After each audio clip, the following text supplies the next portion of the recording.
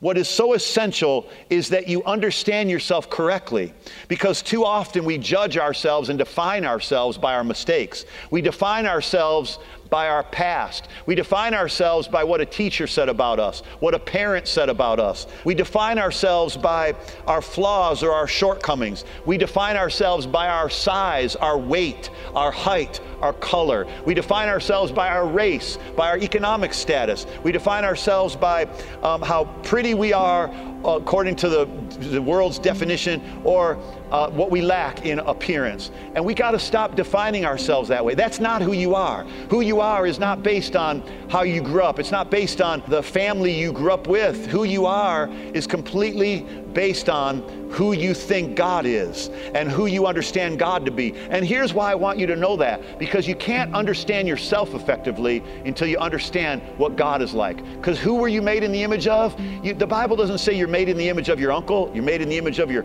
father, you're made in the image of your mother, you're made in the image of your grandparents. It says you're made in the image of God. You're made in the image of God. Destiny is always on the heels of your identity. So to the degree that you understand your identity, to that degree you're going to walk in your destiny.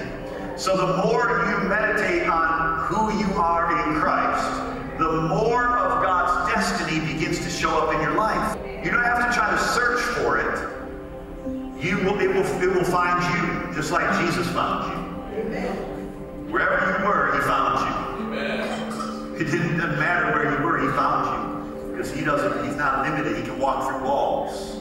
He can walk through barriers. He can walk through your hurt. He can walk through your pain. He can walk through your abandonment. He can walk through your issues with your father, with your mother. He can walk through every broken thing in your life. He can walk through every wall that you put up because of fear, because of anger, because of hatred, because of worry, because of the abuse that you endure. He walks through those walls and gets you and grabs you and puts you in his arms.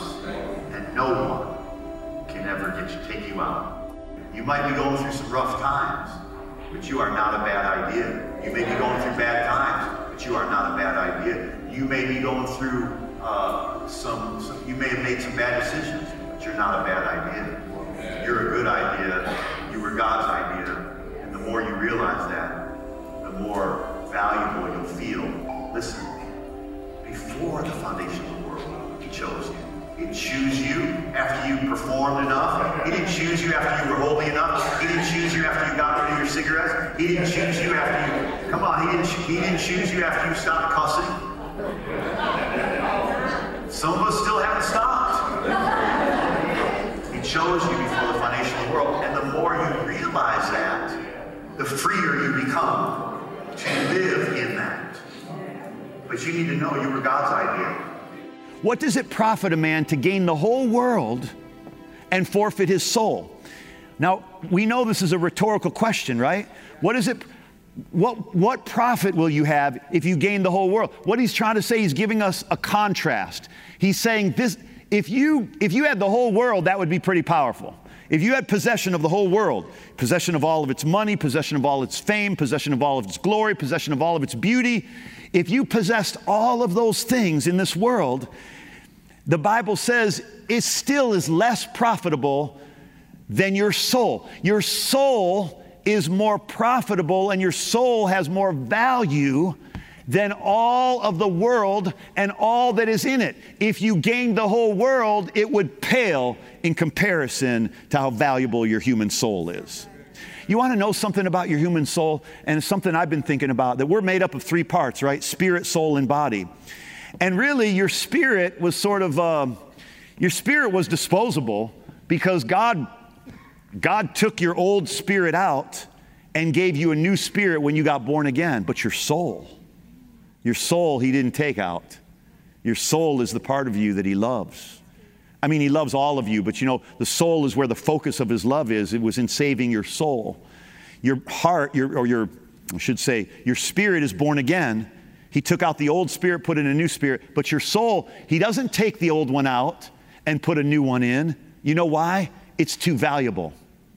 It contains your personality. It contains your DNA. It contains your gifts, your talents, your treasures, your inheritance. It contains the fingerprint of God upon your life that makes you different. Everybody's spirit is perfect and made in the image of God. When you're born again, you're a brand new spirit. That's what it means to be a new creature in Christ. Your spirit is new, but your soul is not new.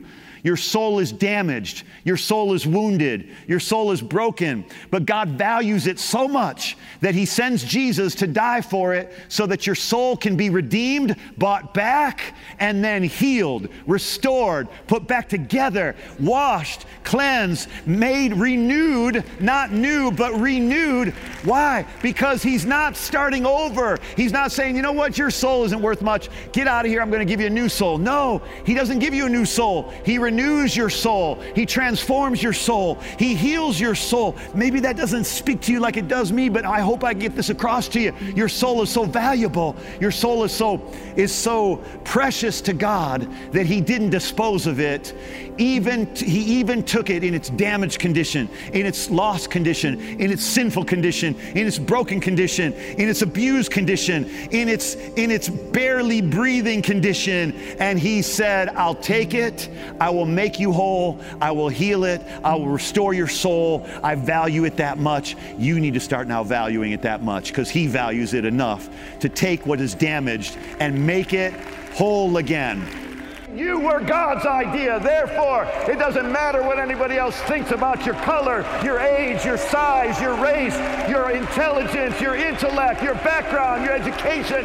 None of it matters. Your value is not determined by the gifts, the talents, the abilities, or the intelligence that you have. Your value and your worth is based on the fact that you were God's idea. He loves you. He thought of you before the foundation of the world. And that's why He paid for you with the ultimate price of His Son, not to give you value, but because He recognized your value. You were His idea. Love made you. When God made you, love made you. You know, you were preaching last night about how God values our soul and our personality. And we need to value our soul and our personality. When you brought that revelation out about the importance of valuing your soul, I asked myself, I said, how would I rate my self-esteem? Have I devalued my soul? And grace will help me. Grace adds value to your soul. Yeah. And so my self-esteem, it was raised to another level. That's powerful. Because of the grace of God. Yes. It's almost like the grace of God. The grace of God is so beautiful, so magnificent, so like indescribable and immeasurable, like the love of God is, right? That it actually reveals the value of our soul. For God to extend as much grace to us as He's extended through Jesus and in every area of our lives, that reveals how much He must value us, doesn't it? He values us. He values our unique souls.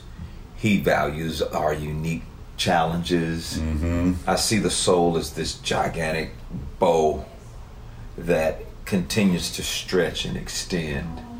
And the farther you can allow it to stretch, once it releases the arrow, it adds more force to what's going on in life. That's so good. And I think that's what's happening right now in this conference, man. Yeah. You will just never understand how revelatory that message is that you preached about the soul. I mean, it could take a depressed person and they can understand the grace of God, and your soul will immediately, like a sponge, absorb eat that alive. You eat that up. Because I think religion is like beats the soul down. Religion, with all the rules and all the you better do this and if you do this, then God will do that. We have got to wake up to the fact that unless we can introduce the grace of God practically into the human soul, that people will stay oppressed and they'll stay damaged and they'll stay defeated. And religion tells people you're unworthy, you don't have worth, you don't have value, you're a worm. That's why God had to die for you. No. He died for you because He valued you.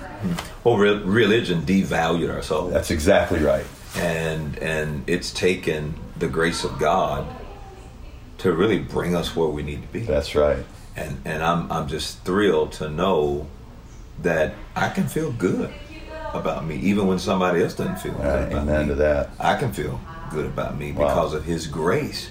But religion has butchered, it's butchered your confidence. Yes, exactly. It's butchered your self-esteem. Yeah. It's made you feel so unworthy. It made you feel like you're not enough.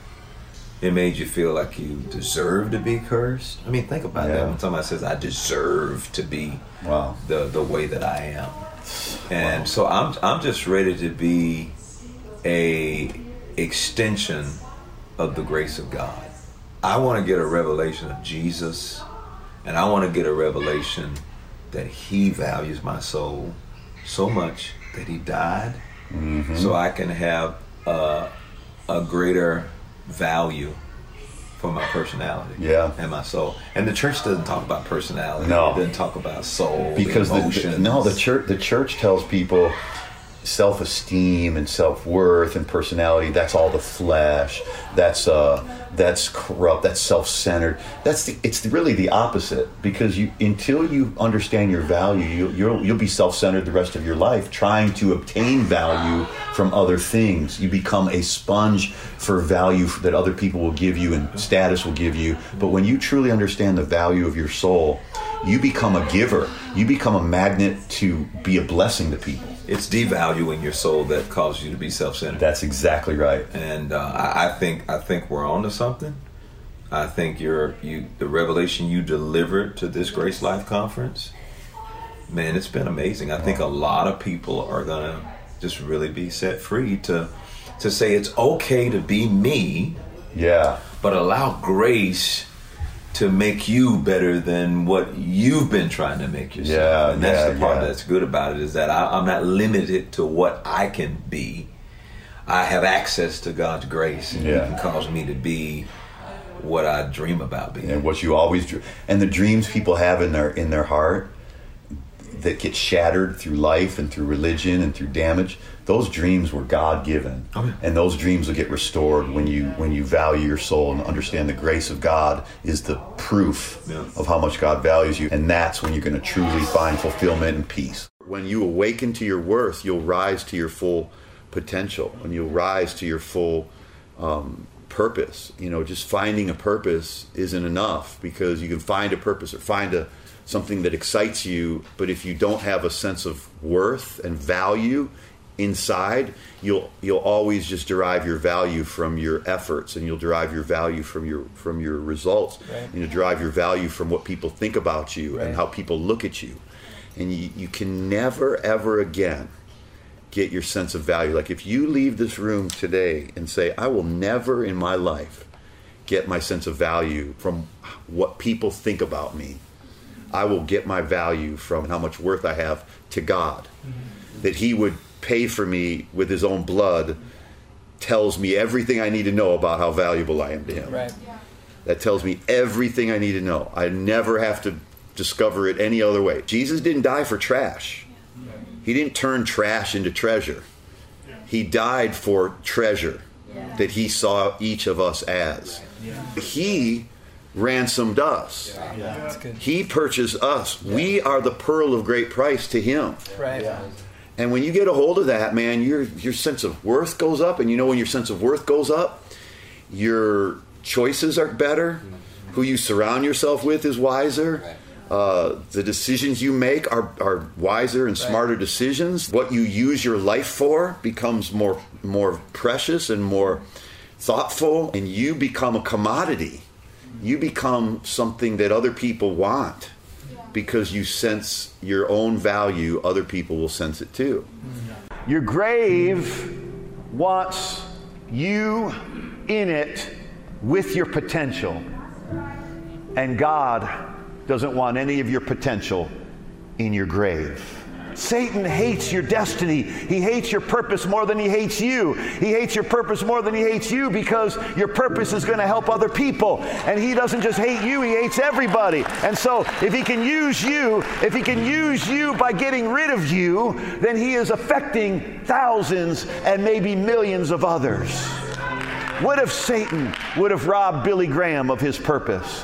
What if the grave would have had Billy Graham's potential buried with Billy Graham? Aren't you glad that it didn't? Aren't you glad Paul the Apostle didn't get buried with his potential? He fulfilled his potential. He finished his race. He ran his course. Aren't you glad David didn't die with his potential in his grave? David died with all of his potential played out, lived out, fulfilled. Let me tell you something. It's time for you to get a hold of this. It's time for you to get serious about your purpose. Get serious about your potential. Get serious about the greatness that lives inside of you. And this whole Christianity and whole church world is all about helping you to discover the greatness that's inside of you, the destiny that's inside of you, the gifts that are inside of you, the potential that's inside of you, because God doesn't want you to die with your potential in the grave. It's time for you and I to rise up.